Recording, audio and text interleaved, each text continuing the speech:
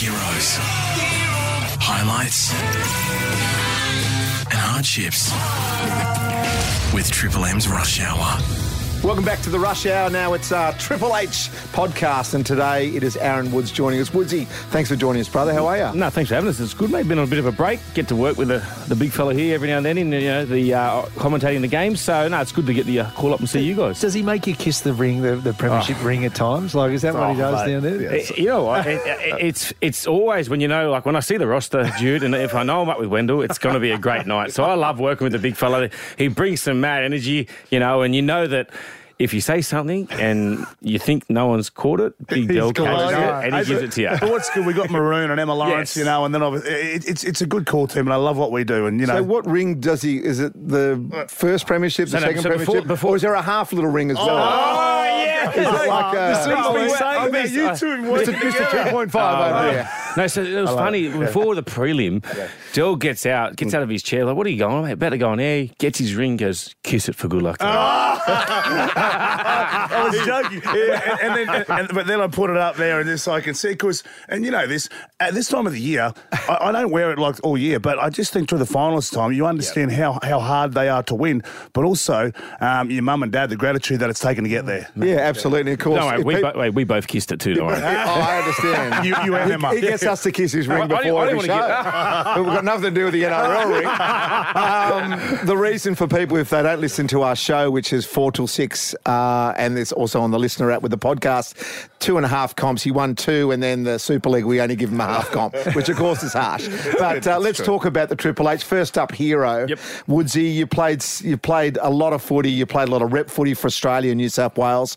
Was there a hero, someone there that you looked up to that sort of gave you the inspiration to kick on? It was funny. When I was thinking about it, you said hero, so I come up with 2. One was a player I played against. I always was real angry on this player because he used to frustrate the hell out of me watching games, which is Cameron Smith. Being a New South Welshman, I remember I used to just get angry looking at him because they'd always win, like seriously. And Melbourne was so successful. But then when I got to play with him for Australia, he's honestly the best bloke you'll ever meet. And he taught me so much about the game, not just on the field, but like preparation, things to look for in video sessions. He's such a good bloke. He'd give you the shirt off his back. Even another thing, like we toured England. We'd probably been in England for about 4 or 5 weeks. I got married the day before we left. Was your honeymoon? Well, mate, there's more things important. The knot and get out. You know what's important, boys. Yeah. Your footy comes first. Yeah. So then my wife came over for the last week. Oh, yeah. And then so she was staying at the same That was hotel. nice for you to let drag in there. Mal was good. He gave us rooms to ourselves. So. But so she was eating. You get a little breakfast room for the squad. And then there's like a breakfast room for obviously the people that are staying overnight, just normal people that aren't part of the team. And he noticed that my wife was in there. So he said, "Nah, Sarah, come in our room." And she's like, "Oh, I don't want to go in there," blah, blah, blah. And then he's like, "Okay." So he picked up her bowl and whatever she was eating and her drink and brought it into our room and said, "You are eating with the Australian team because you're part of us." Wow. You could see little things. And I've been in the New South Wales system for a while, and then, you always get jealous of the Queenslanders. Every time the Queenslanders saw my wife, they would either give her a kiss on the cheek, hello, or go up to her and talk to her. You could just see what and why they were so successful. And I think he was the man that led them to that. And just the leadership that he showed, not just on the field, but off the field. And that's something that I always look up to and try to bring when I'm at a club now and, for the other blokes. And the other hero, which I hate to say this one as well, because he's going to have the biggest smirk on his face with his fake teeth, is Shane Flanagan. Oh, yeah, okay. I didn't know he had fake teeth. Yeah, mate, that was his first thing he brought when he won a comp. So him and Willie Mason. Yeah. Well, they're not as bad as Willie's. Willie's are just... Yeah. Come on, mate. Mr. Ed wants him back, Well, it's a touchy subject with Flano, so he's going to kill me for saying That's that. But honestly, when I went to the Cronulla Sharks, I was struggling big time just with, your game, and you sort of get affected. You lose your confidence, whether it's around a big group or anything. And just from the moment I walked into that door, I had a one-on-one meeting with him. I didn't even meet him before I signed. I just needed to get out, just come up with something to just move on, because I was pretty stale and I was getting angry at home and all those sort of things. From the moment I walked in the door with Flano, it was just, I just felt being around his energy. He told me what he wanted from me from straight away. He goes, look, don't worry about all the big things. I just want you to work hard on just the little parts, just quick play of the balls and make your tackles, and we'll just go on from there. And he lets you be yourself. Like, I love to chew the fat, talk a bit of crap. You know, and I wasn't really doing that when I was at the Dogs. I was sort of just frustrated, keeping to myself. And he goes, no, I need you to do that at Cronulla. This is the reason why we signed you. It's part of your group. And then I got to get back to him again this year with Seabold. Yeah, right. He was lucky enough to work with Flano again, and he does remind me, he saved my career 4 times, he reckons. So, and he lets you know? Yeah, and he lets me know about it. But I do owe a lot to Flano. You know, I'm really happy that he's got a head coaching role. And I love the way that Seabold and let Flano coach. You know, a lot of coaches would be quite threatened because he wanted to be a head coach, and it was well known. But the way they work with each other was massively, and I owe a lot to Shane. But yeah, it kills me to say. Well, the thing is, I said to Seabold, and mate, he loves you, and I got up a couple of weeks ago and I said, how was it? Because I know Flano coach Tristan there, and I just sort of know the dynamic of him being assistant, and Dean Young's obviously going back there. And I'm all for Flano because I know what he can bring to the team. When 2016, that competition, Flano was the reason. He let you be yourself, but, ruthless, and you can have a good time. But I asked him, I said, how was it with Flano? He goes, mate, he's good. He goes, mate, I want him to be the best coach he can be, so I'll take whatever he's got to say. We'll all be a team. So him, Jim Dimmick was there as well. It's a great Tony career. Mestrov, the CEO. So Seabold, and he got that from Eddie. Obviously, Eddie hasn't gone well lately, but Eddie said the same thing when he went to, so when he's working with Eddie, he goes, I said, what's Eddie like? He goes, Eddie just said, mate, whatever you bring to the table, I'll listen to it, and then we'll sort it out. So I can see why Flano's so good, and I'm happy he's at the Dragons. And it's all about trust. Like, Flano's not going to cut Seabold's grass. No. He knows if he coaches well, he's going to get a job, which he has. So, yeah, he's a good man, and I think he'll do good things at Dragons. Good. Woodsy, you've been a journeyman across the NRL over the time. What's sort of some of the hardships that you've had to endure over the time in terms of footy or away from the park? I've had a couple, obviously, before I even played first grade. I tore my hamstring off the bone. How? You're not that fast. I got it. It wasn't running either. I was in a tackle at training. Wow. So I ripped a tendon off my bone, and then the recovery. It took me 12 months. Yeah. I couldn't get back on track. When I saw the surgeon, Dr. Wood, I'll tell you a funny story about this one. Actually, I saw Dr. Wood. He goes, mate, you're probably not going to be able to run again. You have to look for a new job.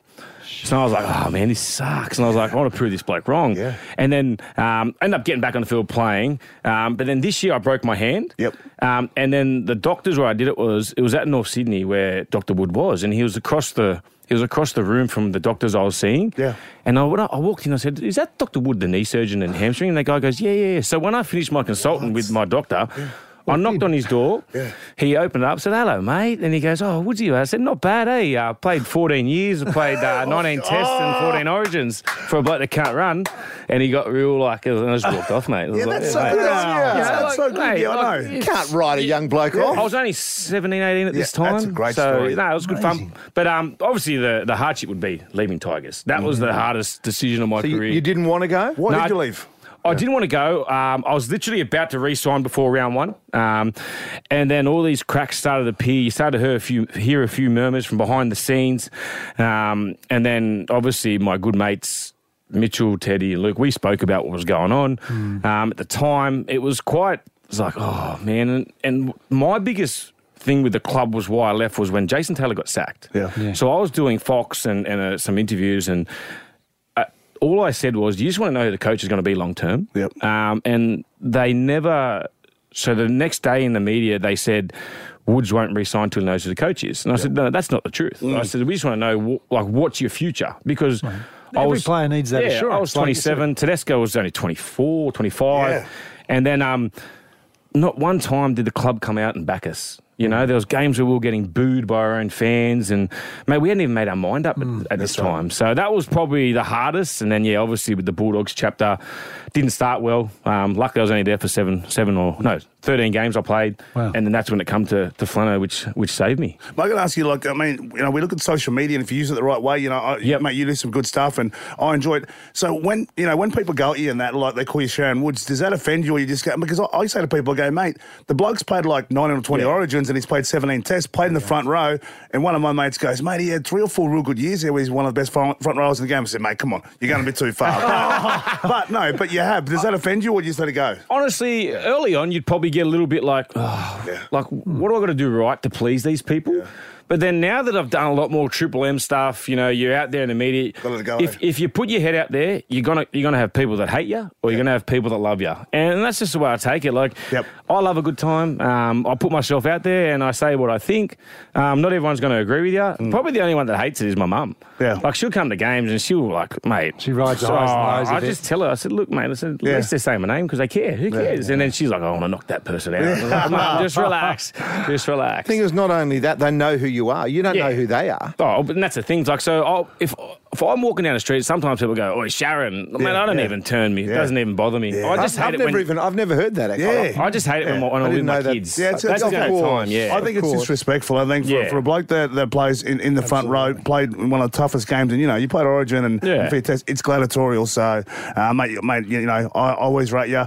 Seabold rates you. Mate, obviously, 5 or 6 other coaches rated you as well. More than that. There's a lot of those keyboard warriors that never aim up. Plenty. Honestly, what about a highlight, big fella? The last H of the Triple H podcast. I've obviously got 2. I haven't won a comp like 2.5 over there, but obviously winning an Origin series in 2014. That was, you know, I think Queensland were coming off the back of 8 series wins, and you know, I was only looking at it the other day when I got asked to do this. And I looked at the side, like they had Greg Inglis, Billy Slater, Cooper Cronk, you know, Nate Miles, Matt Scott, Cameron Smith, Jonathan Thurston. Like, man, half of these players are going to be immortals, future immortals, and I remember, like, when we got picked our team, like, a lot of people were like, mate, Josh Reynolds in the halves with Trent Hodkinson. How are you going to match up with them?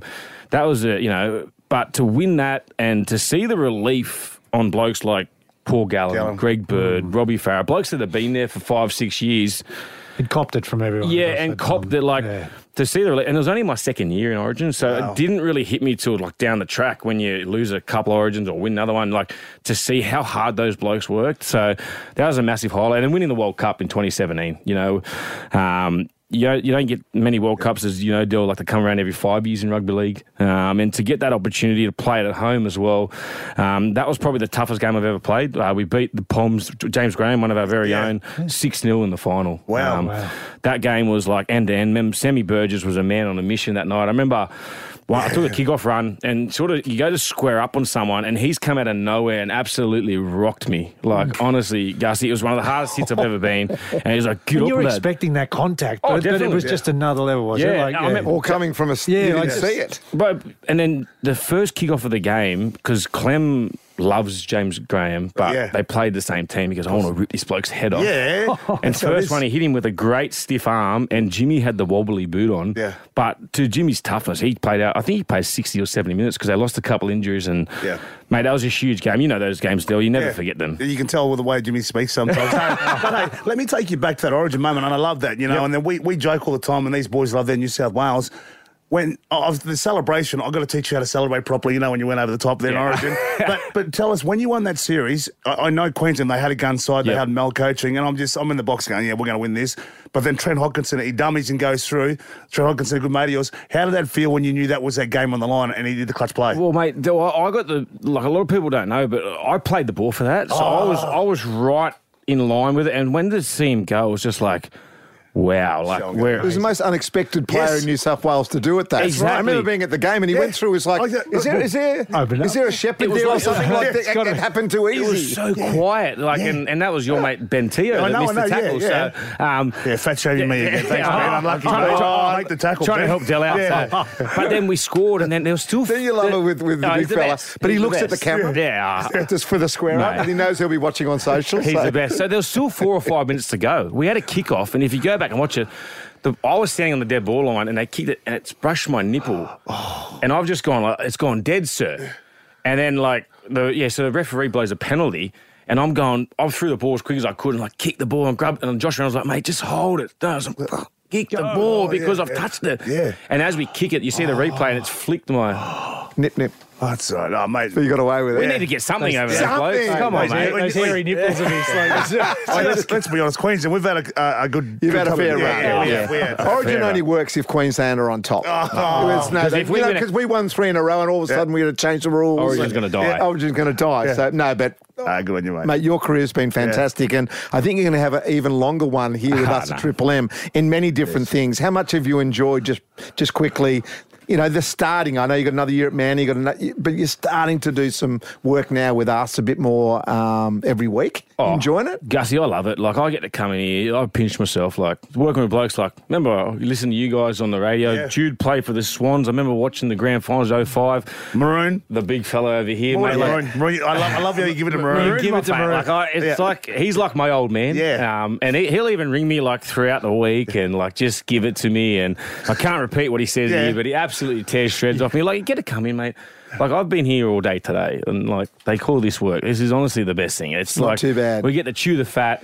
I've got to meet blokes like Gordon Tallis. Like, mate, he was the raging bull growing up. Like, I was honestly idolised those sort of blokes. Greg Inglis comes in, does a podcast. Yeah. Jimmy Graham. Like, I get to see those blokes regularly. They text message me now. I get to message Wendell. Mate, I can't. Like, if I was a kid and I was 12, 13, saying that I'm going to text message Wendell and have a mad, like, banter with him, I'd be just absolutely pinching myself. So it's a dream come true. Like you said, but there's going to be times where you get hammered. Yeah. But that's just part of the job, mate. But also understand that the reason why you're here is you bring something to the team, and that's what we love about you. People love you, away from the studio, and your little bloke hasn't come in too much, but we can't bring him in, mate. He'll love it, mate. So it was funny. We got to interview Ronaldo Mortala the other day, and he sat in the corner for an hour and 20 and didn't move. And I said, mate, he goes, I was just watching Ronnie, Dad. I said, what about Dad? No, that is fantastic. Woodsy, really appreciate being part of the Triple H, mate. brother. Thank you. Appreciate it. Thanks, mate. The Rush Hour with Gus, Jude and Wendell. Weekdays from 4 on Triple M.